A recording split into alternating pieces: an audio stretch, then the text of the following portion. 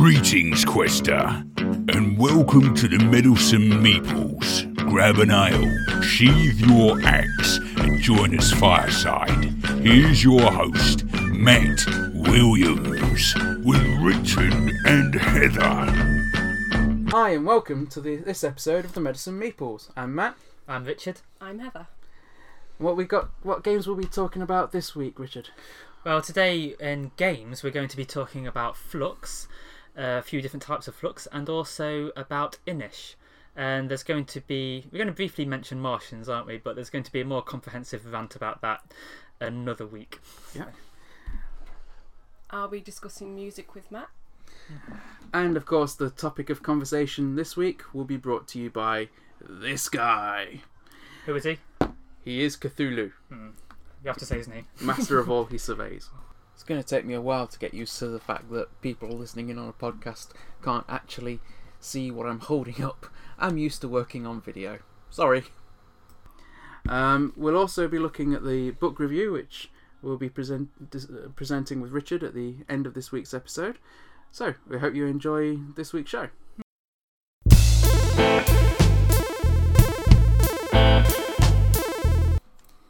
Okay, so the next game that we're going to talk about is one that we played recently, which is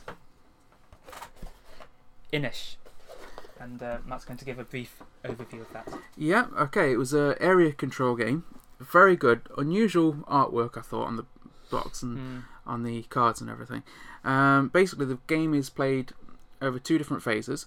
You have the assembly phase, which is where primarily people are checking to see if they've won, if they've completed the victory conditions.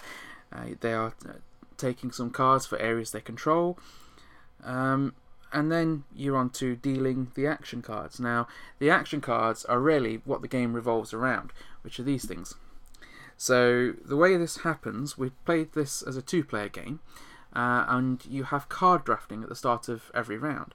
So, you shuffle, you deal 3 cards, you look at the 3 cards in front of you, you pick one to keep, you put that down, and you pass 2 cards to the other player. They then are passing their 2 cards to you, and then you're looking at the cards in front of you, then deciding one to keep and passing one back, and you do that twice. So by the time you finish the drafting phase, you'll have an action card hand of 6 cards, plus any advantage cards that you might have, or any epic cards from the round before, and then you're trying to play those cards to gain control of various territories. Now, the tiles are shaped like this. We'll put a couple of pictures up on our Instagram page, because it really is an unusual shape with these hexes. I'll describe them as best I can. Imagine three strange hexes all joined together, and you could imagine them almost like a bit of a Y shape, but with really jagged edges all the way around, if that makes any sense to you. They're a very unusual shape. However, because of how unusual the shape is, it actually really works to the game's advantage. The reason being, with many tile-based games and tile-based maps, the tiles are constantly shifting, but because of the way these are cut, they just lock nicely into position, and it's just interesting because they're an unusual shape. Now, the cards that you'll play allow you to do different things, so you might be able to move your miniatures around the board. And just as a side note, you have 12 different miniatures to control. Each one are referred to as a clan, but there are actually 4 different molds for each miniature, so you end up with 4 different molds. It doesn't make any difference, it's just nice to have different miniatures. And again, we'll upload a picture of that to our Instagram page, or you'll be able to see some of the pictures on our YouTube videos. So you'll be playing action cards to be able to put some of your figures, or clans as they're called, onto the various tiles, to move them from one tile to another. And if you've got the most clans in a tile, then you control that tile. You are the chieftain of that tile. And if there's somebody else with less, if there are clans in that same tile, then you're chieftain over them. And one of the victory conditions is to be chieftain over 6 or more opposing clans. There's another one, to be present in 6 or more territories. Again, that's really interesting because usually you have to have control of a territory. Here you just have to be present in those 6 territories. And if you move your clans into a territory that has an opposing clan in there, then that would ordinarily trigger a battle, although it doesn't have to trigger a battle. Because you don't actually have to fight, do you? You can choose to fight or not, so you could be both in the same territory. Yeah, so whenever you move into a territory, when you move a miniature from one territory to another territory, there's always the option to fight. Now, if you choose not to fight, everybody has to agree not to fight. And some of the battle mechanic in here is fairly straightforward, but actually quite interesting. You attack somebody, they have to either remove one of their clans, one of their figures from the board, or they have to discard a card from their hand. So it can actually be quite damaging to both parties. It's expensive. Because it's very much a to and fro, isn't it? It's I'm getting rid of one of yours, now you're going to get rid of one of mine, and see who controls in the end. And you say, I think I'll stop there. Yeah, you can stop combat. You don't have to run to its conclusion, though. If you were going to start a combat, I don't see why you wouldn't see it all the way through to the end. But yeah, there is the option if everyone agrees to stop combat. There's also the option to withdraw your troops from combat, provided you've got a territory that you control that you can move into. Also, some of the cards will allow you to take an enemy's figure off and put one of yours in place, effectively getting them to switch allegiance, which is something that Richard did to me almost through the entirety of the game when we're going to talk about that. Yeah, we will be talking about that. But it's a very fun game. There are things in it. I mean, a lot of people compared it to games like Kemet and Blood Rage, from what I've heard, and Cry Havoc. To me, it's very much in its own category because of the way that the combat works, the way that the action cards work. I love the drafting mechanic that's in there. There is a lot to this game, but it can finish very quickly, and I think the more players you've got, probably the quicker you'll end up finishing it. I mean, our game lasted, I think, 3/4 of an hour. Yeah, it wasn't that long. But you can definitely finish this game in 30 minutes quite easily, and you'd still have a lot of fun in that time. Yeah. Richard, what were your thoughts on the game? Well, like you said, I thought it was very unique. I don't really think I can compare it to another game directly like I can with some other games, but the thing I really liked about it was these action cards. As you were saying, we get them each turn by drafting, so obviously you get a good chance to have a look at what cards your opponent has, because obviously you're looking at them and then handing them over each time. And although in a 3-player game or a 4-player game, it would be harder to keep track of. Yeah, that in a 2-player game, you kind of think, well, I haven't got this, so you must have this. Yeah. So I think playing it 2-player to start off with was a really good way to learn the game, because we saw each card quite a lot of times, didn't we? So yeah, I had a few of my favourite cards, as like Matt was talking about. This New Alliance card, that is the one that I kept using, and it's basically a way of recruiting. So every time you want to bring a new clan out onto the board, you have to use a card that lets you do that. And rather than use one that just lets you summon them directly, I'm trying to see which particular one that is. New clans. There's a new clans card there. So you could just put 2 on the board for doing that. This New Alliance card lets you either place one clan, so they're not quite as powerful there, or you have the option to choose an opponent with 2 or more clans in his territory and replace one of his clans with one of yours. I call that the sneaky git card. Okay, so basically I was changing one of Matt's clans into one of mine, so that ended up having quite a big effect in a lot of the territories. That if there was both of us there, say Matt had 2 clans there and I had 1, suddenly I was the one with the 2 clans and Matt only had 1. So really the effect is very similar to if I just put 2 down, and it lets me conserve mine as well, because you only get, is this a whole 12, bag of them? yeah, It's only 12 clans. And what did happen to us is that we ended up, well, you know what happened by the time you got that card. Yeah. This really annoyed me, because I just couldn't get this during the drafting, and then by the time I finally did get it, I'd already got all my guys on the board, which meant I couldn't actually use the thing. Yes. I couldn't use it to either place a clan or to turn one of his guys into one of my guys. Yeah, because once they're all down, they're down. Once they're down, So, they're down. It's yeah. not. You can't keep adding. You're limited by the 12 figures. But yeah, that made us start to fight, though, didn't it? It did. And not because you were so mad about it. And not or literally, maybe, in the I don't game. know. Yeah, in the game, because like we had these cards that ended up being useless because we couldn't actually summon any more clans to the board because we didn't have any in reserve. But so really, we had to start having battles, which we might not have done otherwise because there was a lot of territory to expand into. There was these citadels, aren't they? Citadels to build and sanctuaries. Which are, just make it clear as well, sanctuaries are one of the victory conditions for the game. Yeah, one of the victory conditions is to be present in territories with 6 or more total sanctuaries. Now that's not controlling territories with 6 or more sanctuaries, just being present in 6 or more total sanctuaries, even if other players control every one. Citadels actually don't contribute towards the victory conditions at all, but it does mean that if someone attacks you and you've got one of these in that territory, you can pop one of your figures, if you choose to, into the citadel, and they won't come out until the battle's actually complete, which means that by the end of the battle you'll still have at least one guy left in that territory. Yeah, so you can protect one of your clans in there.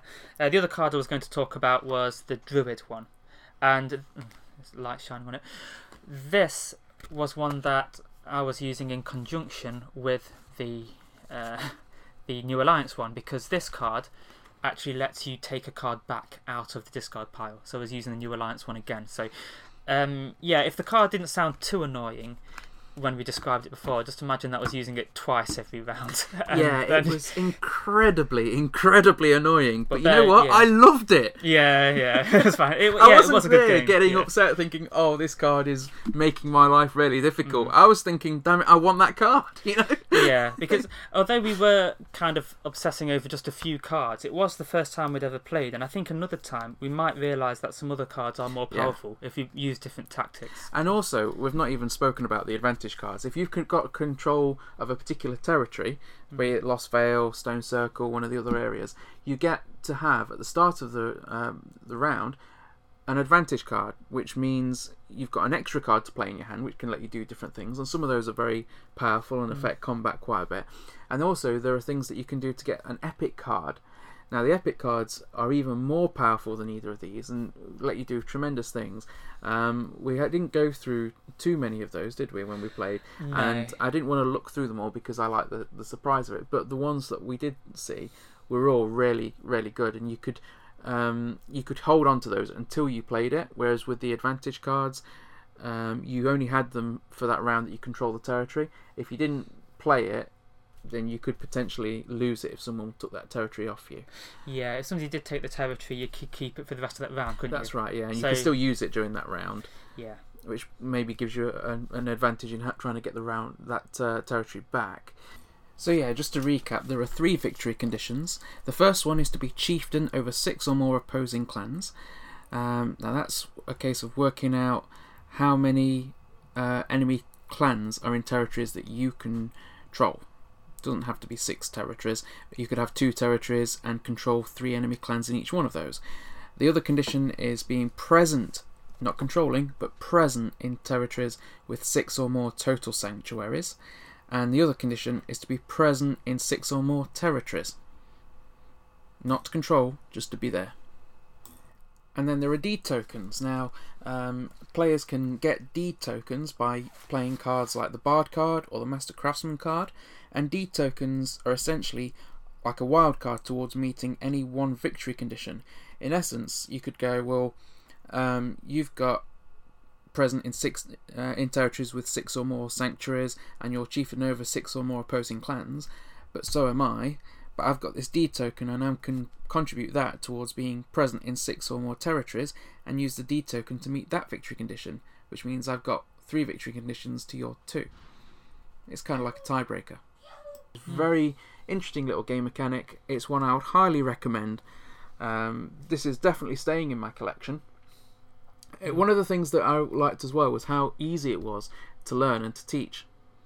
Yes, actually, because, like we were saying with the drafting, by the time we'd done about 2 rounds, we'd seen most of the cards, hadn't we? Yeah. And we weren't thinking about, how do you do this anymore. We were thinking about our tactics and things. So. And the cards explain exactly what to do and how to use them. So you haven't got to go through the rulebook and think, what does this do?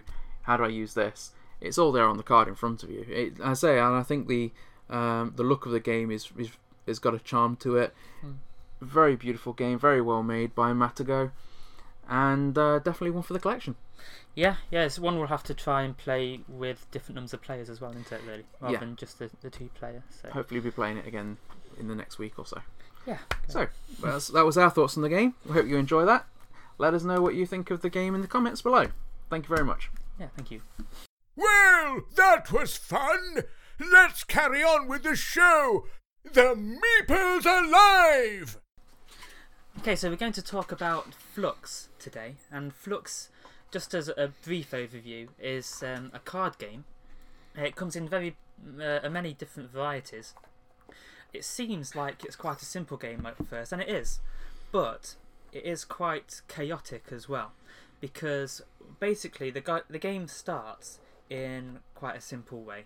Like the rules will be, you take one card when it's your turn, and you play one card onto the table. But then some of the cards that you play will actually change those rules. So you might start to draw 2 cards each time and play one. You could be drawing 4 and having to play them all. Or you could be drawing 5 and still only be able to play 1. And then there's a hand limit which makes you discard them. Now, that changes what you actually do quite a lot. But one of the interesting things is the fact that the goal will change as well. What you actually need to do to win the game. So this is decided by a goal card that will be played. But at any time in the game, on their turn, someone could play another goal card which will replace the one that's already in play. So you might be working towards something, and then suddenly the goal changes, and then you have to start trying to do something else. So that's basically what Fluxx is. The different types of Fluxx, mostly it's just different themes. So it'll be the same game, but there'll be different types of cards that you're collecting with a different theme, as I say. But some of them, some of the rules are a little bit different, so we're going to talk about some of those as well. So these are the main types that we've got to talk about. We'll just talk about some of these anyway, if you want to. Yeah, well, there's as we say, there's a lot of different versions of Fluxx. So you've got the Adventure Time Fluxx, Oz Fluxx, Monster Fluxx, Pirate Fluxx, Cartoon Network Fluxx. 2 that I particularly wanted to really enjoy, the Batman Fluxx and the Firefly Fluxx. All in all, there's well over 10 different varieties, aren't there? But we did think a lot of these, although some of them have, as Richard says, slightly different mechanics. So for example, with the Pirate one, you tend to spend a lot of the emphasis of the game stealing other players' cards because you're pirates and you steal things. However, there were 3 in particular that we wanted to talk about because we think that they are the best and they offer something a little bit different. So the 3 that we wanted to talk about today was Monty Python Fluxx, the Star Fluxx, and Cthulhu Fluxx. So, Richard, what did you think of Monty Python Fluxx? Why does that one stand out to you? Well, mostly it's because of the theme, and it does cover quite a lot of Monty Python, and I just think some of the goals are quite interesting in that one. As I was talking about with the goals before, there are some very different. Just as an example of some of the different ones that you might have to go for. This goal is called Squashed from Above, and to win the game when that card is in play, you would need to have the Finger of God and the Foot on the table in front of you. But while you're collecting those, you could suddenly get the Book of Armaments used instead, which would replace that as a goal, and then you'd have to collect the Holy Hand Grenade and the Important Message. So a lot of these things are things that you will kind of recognise from Monty Python, and it's quite fun just to be collecting these things and to have it with that theme. I do think that if you want a quick fun game of Fluxx, Monty Python is the best one to pick up, hands down. And the reason for that is, for me, some of the rules that you can play, because you play new rules into the game. Yeah, random rules. I mean, you can have the Holy Hand Grenade of Antioch, which is always good, which will blow thine enemies to smithereens. Being naughty. For being naughty, yes. Yeah. But you can get rules that give you more cards to draw if you can quote some of the lines from the film to each other. You also get new rules where you can take an extra card or play an extra card if you sing some of the songs. Yes, so there's or speak in an outrageous accent. Which is hilarious, especially after a beer or two. It's very difficult to keep up, though, until it's your next turn. Yeah, yeah, because if you keep it up to your next turn, you can then take an extra card on top of the additional card. And so there's a lot of ways to get and play different cards, but it's just a really fun version, and it's definitely the most fun version of the Flux games for me. Yeah, I think so. So there's that one. The other one, which is in many ways the better mechanically and the more interesting, is Starflux. Now with Starflux, it's drawn from various sci-fi franchises. So you've got the expendable crewman in the red shirt, and the takes on the Jedi Knights and on Doctor Who and so on almost. Yeah. So yeah, for copyright reasons, we have to say they are almost. And then you've got characters there from Firefly and all sorts of different sci-fi franchises. And some of the abilities in that is what makes it really interesting to me, because you can get cards that allow you to do different things. So you can get rid of creepers, cards that allow you to teleport other cards. There's a card based on the TARDIS which allows you to go through the discard pile and keep playing cards that have already been played.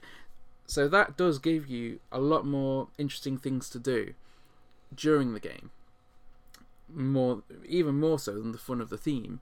It's the fact that you can do all these different things that you can't do in almost any of the other kind of Flux games, which is why I think that one, if you were going to own 3 copies of Flux, that would be one of the ones that I would recommend trying. Yeah, it's nice that it's, like you say, it's several franchises. So it's just various sci-fi films and series that you'll recognise quite a lot, and it's just quite fun when you get the cards. Obviously, it won't quite say Jedi or something, or it won't be something about Starfleet, but yeah, you kind of know what it is. If you play Smash Up, you'll know what they're doing. Yeah, well, Smash Up make it really obvious, don't they, that they're doing that. Okay, so yeah, that's Starflux, and then the other one I wanted to talk about was Cthulhu Flux. This guy. Yeah, we had to have Cthulhu here with us while we were talking about his Flux. Yeah. So, there's a few different rules in that again, isn't there, that you were going to talk about? There was one that particularly stood out to me. Now, in every edition of Flux, you have goals that you're trying to accomplish, which is typically, as we say, you're trying to have certain cards in front of you. Mm-hmm. But with Flux, Cthulhu, there is a variation on this where you have an ungoal as opposed to a goal. Now, what happens is, whereas with the other versions, you meet the criteria for the goal and you win the game, with an ungoal, if it's been played, if the criteria has been met, everybody loses the game. Which is just typical of a Lovecraft game, just to come in and kill everybody, isn't it? Yeah. So, again, mechanically, it's not that there are a huge amount of differences from this to some of the other ones. It's just the idea of having that ungoal, for me, makes it different enough to the other editions to warrant considering having that in your collection if you wanted to collect 3 versions of Cthulhu Flux. Yeah, and plus Cthulhu games always do really well, don't they? They're always fun. We normally end up going insane during them, but this is an example of an ungoal. There's this one called Inevitable Doom. So it talks about if the total doom count for the table is 6 or more, and fewer than 3 investigators are in play, the game ends with no one the winner. So, yeah, as you said, that was just an everybody loses situation. And, sometimes it's nice to play a game where everybody loses. Yeah, well, it's a bit more character building than everybody winning. I do find that Flux is a game that people either generally love it or they hate it. A lot of people don't like how random it is. If you don't like games with quite high random elements, then you're probably not going to like this game. Also, a lot of the timings is random. I mean, if you look on the sides of the boxes, they do specify from 10 minutes to 40 minutes.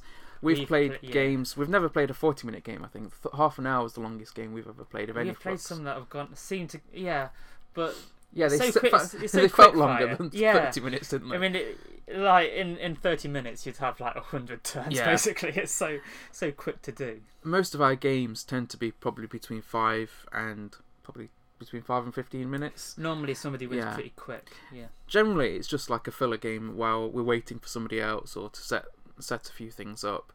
So, and also, if you do play Stone of Flux, which we can seriously not recommend. Because there are token cards where if you get a card you're supposed to toke. So we don't play that one, do we? Because we don't toke. But there we go. Although that time when we did play it, we didn't toke. We just played the game. We tried it out once, didn't we? But we just didn't toke. But we didn't have anything to toke with. Yeah. So yeah, we just played the cards and stuff. Not that that's the reason why we didn't toke. But yeah, for many people, they won't like the random nature of the game, the random length, but it is really just about trying to accept that it is very random, very chaotic, and having the best setup of cards in front of you so that you can turn that chaos to your advantage, because you can quite easily go from being in a position where you have no chance of winning to getting the right card in your hand. You play it and you've won the game. Although somebody can play an action card and steal most of your cards from in front of you, so there is that kind of thing can happen. So that does it's happen still back and random. forth, doesn't it? Yeah, it can be very annoying sometimes, but most of the time it's really fun as well. So it is a game that we like, isn't it? Even though, like you say, some people might find that annoying. Though, as I say, those are the 3 versions that we tend to go for. Obviously, if you like something else, please let us know in the comments. Let us know what you think if you've tried any of these 3. Hope you enjoy it. Hey everyone, this is Sammy Burrell, and you listen to The Meddlesome Meeples!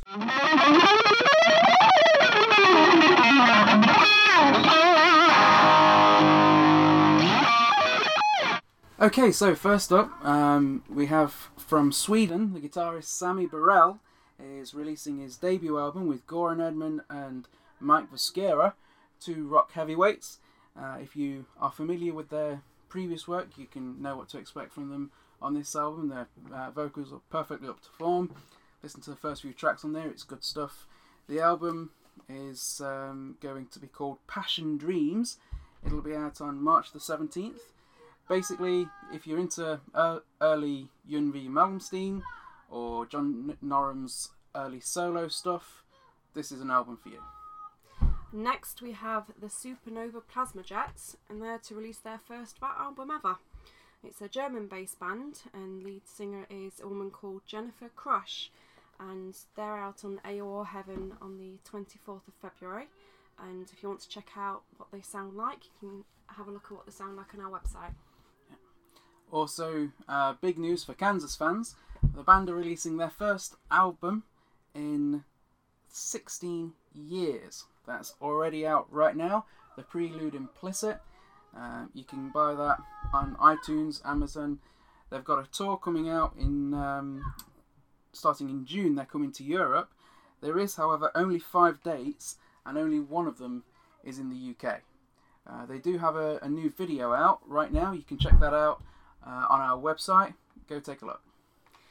Next we have 20 Dark 7 to release their album Momentum. It's a new band founded by Margus Jurgens from Brainstorm, and they're going to be released by Metalopolis Records. Sorry if I've said that wrong.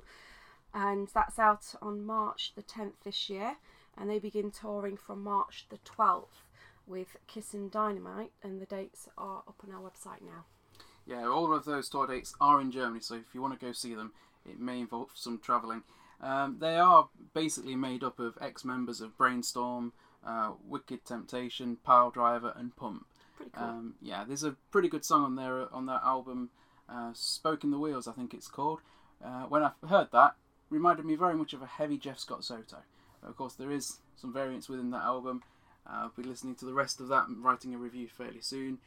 But if you want more information in the meantime, go take a look at our website. Okay, next we have Empire, and they're to release a new album called Hypnotica Plus 3, and that's this month on the 24th. It's their first release since 2007. It's a reissue of their first album, plus 3 brand new bonus songs, and they'll also be releasing one new album every 3 months, also with bonus songs this year, so there's quite a lot to look forward to. Yeah, of course, all of these are reissues with bonus tracks of the albums released between the year 2001 and 2007. There were some pretty big names on those albums. It was pretty much a supergroup. It was founded by Rolf Monks from Majesty and Razorback, but it also had people on it like Neil Murray from Whitesnake and Brian May. It had singers like Mark Bowles, Lance King, Tony Martin sang with them. They had people like Anders Johansson on drums from Stratovarius, Don Airey on the keyboards. He obviously famous for being in Rainbow, Deep Purple. He's played with Ten. The mix for some of these albums was made by Stefan Kaufman from Accept and Udo fame. So some really big names are going to be appearing on these albums. Some very good music there. So check these out. The first one out is February 24th. And on top of that, big news for fans of Ten. They've got another album coming out this year. This is obviously following on from the success of Albion and Isla de Muerta. The mixing has been done by Dennis Ward again. As far as I know, the album's actually been passed on to Frontiers Records, but we're still waiting on some information about a definite release date, but it will be out this year. Hopefully touring in England. Yeah, or UK. Hopefully we should get some more tour dates through. I think this rumours going around amongst the Ten fans, such as myself, about possible tour dates. As soon as we know more information, we'll be bringing it back to you. So thank you for watching. Drop us a few comments about if you're looking forward to any of these albums, and if you want any more information on what we've said, as well as a load more news and reviews about the latest from the world of rock, visit www.paradiserock.co.uk and we'll keep you updated. Thank you. Bye.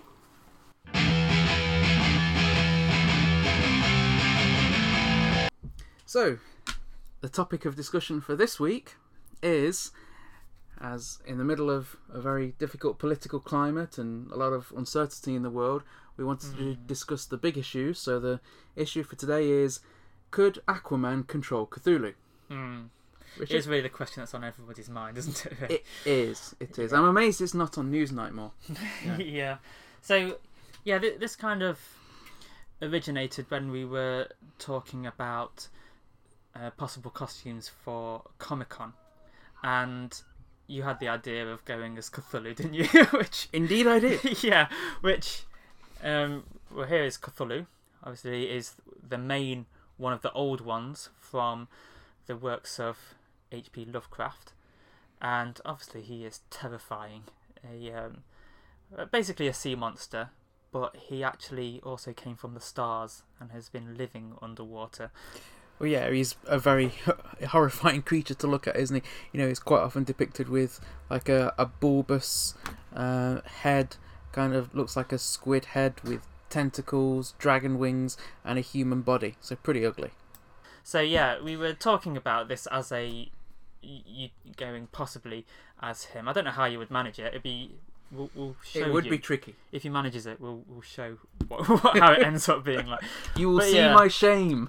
But then sometimes we, well, if a few of us go together, we would kind of have costumes that are a little bit kind of related to each other, kind of thing. So, because we went as the whole of the Harvey Birdman Attorney at Law team, that was pretty interesting. But so if Matt was going as Cthulhu, then a possible idea would be for me to be like a disciple or something, and could kind of go in first and then summon him, which I like the idea of, but I don't know how it would work, especially with the long queues. I think basically I'd queue up and then get there and then summon you, and then you'd push past everybody and just get into Comic-Con that way. Much like last time then.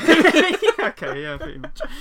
So yeah, but then we just got onto this idea of just thought of, could Aquaman actually control Cthulhu? Because obviously one of his powers is to control, through telepathy, sea life, basically, and fish, things like that. And Cthulhu lives in the sea. So I think people have thought of this before, but we just didn't have a satisfactory answer, did we? And that was troubling. So. And I think it's worth putting a bit of background and history to the two characters. Obviously, Cthulhu was invented by H.P. Lovecraft a long time ago, and then he was continued on through various other mythos writers like August Derleth, through books produced by Fantasy Flight Games and the games that go with them, the Arkham Horror games, many games based in the Lovecraftian universe.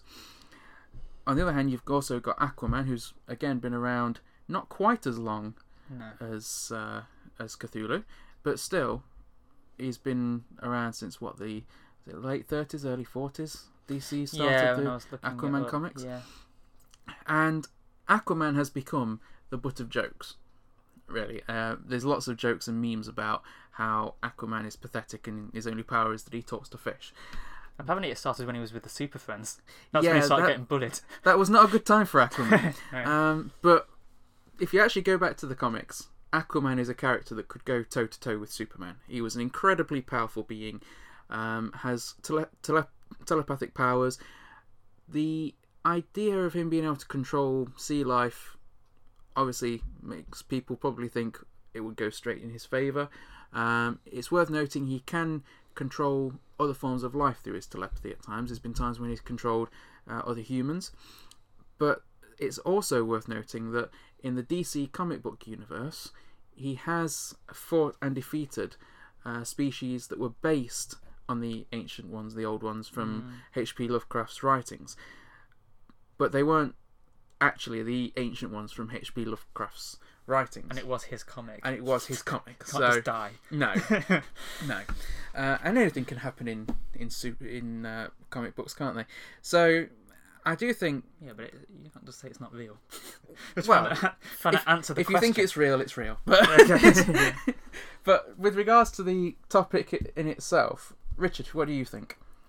Well, at first I thought it was quite obvious that he could, because I thought of Cthulhu as being a sea monster.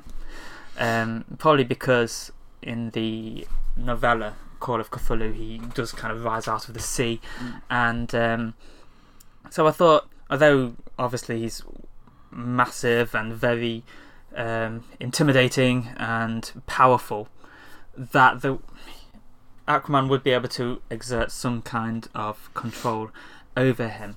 But after doing a bit more research about it, I think it very much depends on what incarnation of Cthulhu we're talking about, and which incarnation of Aquaman we're talking about. Because I think we're talking about him, as you say, could go toe to toe with Superman sometimes. He's had different levels of powers in different comics. I think I'd like to think of him when he went through a bit of a difficult period where he grew his hair long and lost a hand, and then he had it replaced with a harpoon, and he went a bit dark for a while. So that's the one I'm going to imagine, which I think at that point he would have stood a fair chance at, if not controlling Cthulhu, then being able to defeat him. Maybe. But in recent years, from what I understand, they've kind of taken a bit of a backpedaled a bit with his telepathic powers. I think mainly because it's become apparent that there's not that much of a mind there in the fish for him to actually control. I think they thought they might be a bit more intelligent than they thought. I think as well it's worth drawing a line in the discussion, because we're not really discussing whether or not he could go toe to toe and take Cthulhu down. We're focusing more on the telepathic control here. As a rule, I've not really given much thought as to who would win in a battle between the two of them. I think probably physically, despite his enormous and powerful nature, Aquaman could probably take on Cthulhu in a battle. But whether or not he could control or command Aquaman. Now, see, I think it depends on which incarnation. Very much like we're talking about which incarnation of Aquaman, which incarnation of Cthulhu we're discussing here, because when other mythos writers like August Derleth came along, they actually described Cthulhu as being a water elemental creature. Now, there are reasons why I don't agree with that. In Lovecraft's original work, he wasn't a water elemental creature. He was an ancient alien being from beyond the stars. We weren't talking about somebody who typically would live in a sea, despite the fact that he has a head like an octopus, dragon's wings, and a very humanoid-looking body. Friends with these guys. Yeah, more like these. Despite those things, he wasn't really a sea creature by nature. In fact, there is evidence in the books that when he was under the sea, his power was actually reduced because of the sea, when he was entombed at the bottom of the ocean in Relaya. So I think to call him a water elemental or sea creature would be a disservice to Cthulhu. He's offended. Yeah. So I think if we were taking Aquaman, almost any incarnation of Aquaman, and saying could he control Derleth's version of Cthulhu, I think we would be saying yes, he probably could do that. I think if we were saying could Aquaman control the Cthulhu as described and created by Lovecraft, well, I think Aquaman would be a tasty sea snack for Cthulhu in that scenario. I mean, with regards to the power of his mind, we're talking with Cthulhu about somebody who was able to send dreams and visions to people around the world while being at the bottom of the ocean with his powers weakened. Somebody who could affect reality from that position. Someone who could drive people insane all around the world. How's Aquaman going to defeat that? Yeah, it's a lot more than just a fish, isn't it? It's a lot more than just controlling the trout that he normally will control to come and help him. Yeah, it's a being and a mind of unimaginable power. Now, do I think that Cthulhu could fight him? Yes, I do. I think Aquaman would give Cthulhu a good fight, but I don't think that there's any way that Aquaman is powerful enough to reach out and touch Cthulhu's mind and take control. I think if he was to try that, I think he would be going insane. Yeah, I think he's going insane before he actually got to fight.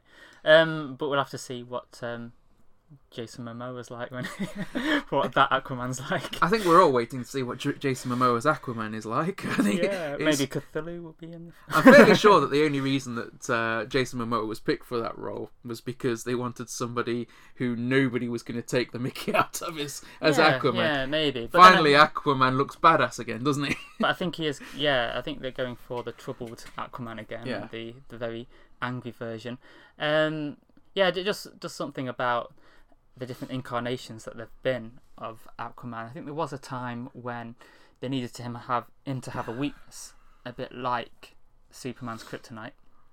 And I think for a while he couldn't live for more than an hour out of the water or something like that. That might have been only for a brief time in the comics, but if it was that Aquaman, then Cthulhu could just come out on land. As soon as he starts attacking Arkham, then Aquaman would be shouting from the sea, stop that. But I think if he could do any of his telepathy with Cthulhu, I think it would just be a little bit of influence. He might be able to slow him down a little bit in order to get a chance. But yeah, like you were saying, I think his mind would be far too powerful. So yeah, I think basically the answer to whether he can control him or not, I think it would have to be no. But it's a little bit more complicated than we originally thought. Yeah, there is a number of factors to consider. But again, if we're talking about Lovecraft's version, hands down, Cthulhu is not going to be told what to do by Aquaman. But he ain't the boss of Cthulhu. But thinking about that topic has been basically a week well spent, hasn't it? Really? Yes. We could have done so many productive things, but instead we decided to think about who would be able to control who. So there we are. You can look forward to more interesting and relevant topics like that in future episodes of Meddlesome Meeples. Let us know what you think. Are you a Cthulhu fan? Are you an Aquaman fan? Do you think that Aquaman could control Cthulhu? Well, let us know in the comments. are there any Aquaman fans? I don't know who you are, but we're the Middlesome Meeples, and it's time to talk about books. A very particular set of books. Well, now is the section of Meddlesome Meeples when we talk about books, and to start us off, this week, Matt has a book he's going to tell us about. So, the book I've been reading recently is Caiaphas Cain, Hero of the Imperium. This is an omnibus written by Sandy Mitchell and set in the Warhammer 40,000 universe. So basically this book follows the story of Commissar Caiaphas Cain, a biblical name twice over. Oh yeah. Now a commissar is like a political officer that would be outside of the chain of command but attached to a unit, would handle disciplinary procedures, be responsible for morale, etc. Usually very strict and stern characters. Caiaphas Cain, if you are familiar with Discworld, the best way for me to describe Caiaphas Cain to you, imagine Rincewind but set in the Warhammer 40,000 universe. It's difficult to imagine. Yeah. It's about a character who essentially thinks of himself as a coward and is constantly trying to find the easiest way out of things to try and run away from danger. In the Warhammer universe. Yeah, there is a lot of danger in the Warhammer universe. And everything he does ends up putting him right at the middle of the action.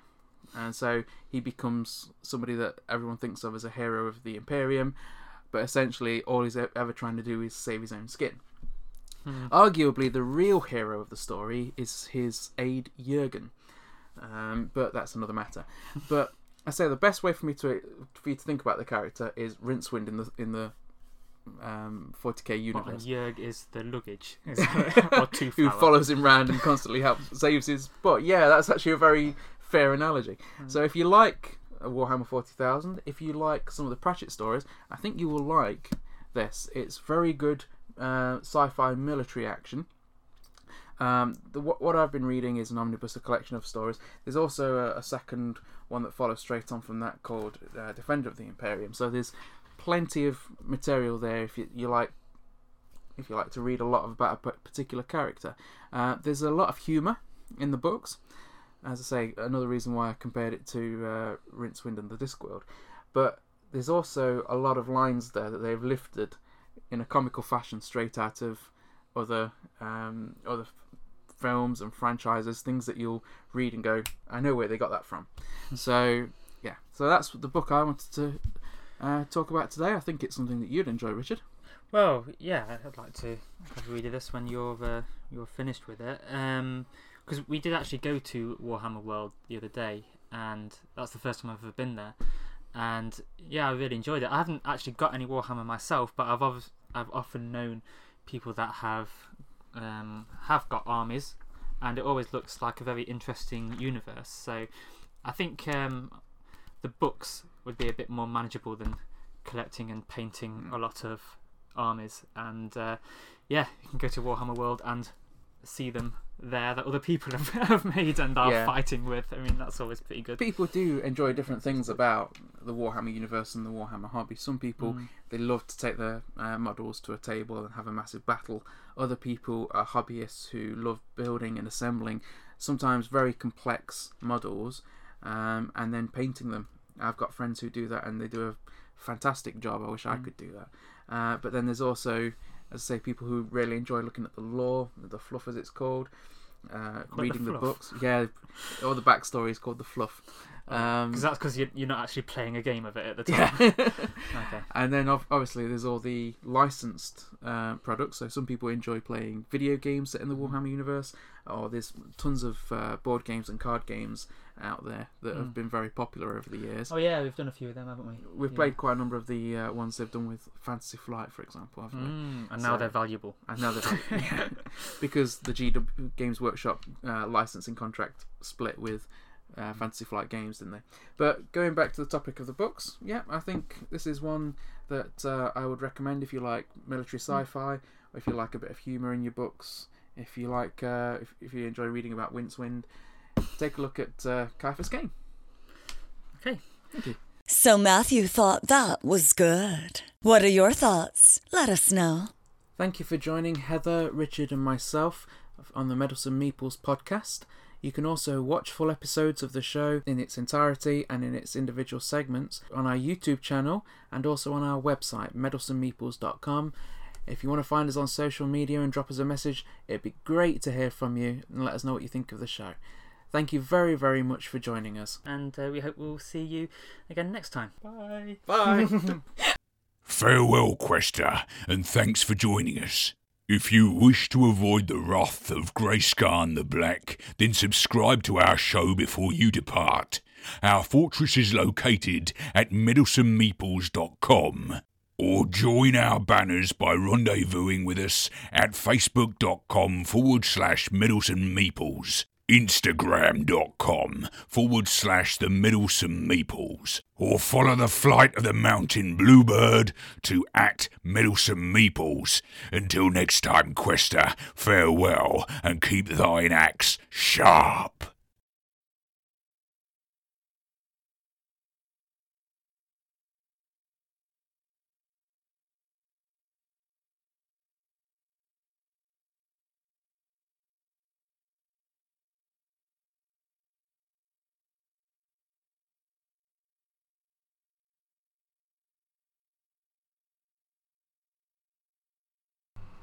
Okay, so we're testing. We're trying to get rid of noise reduction. So I'm recording my voice with no background noise to get the measure.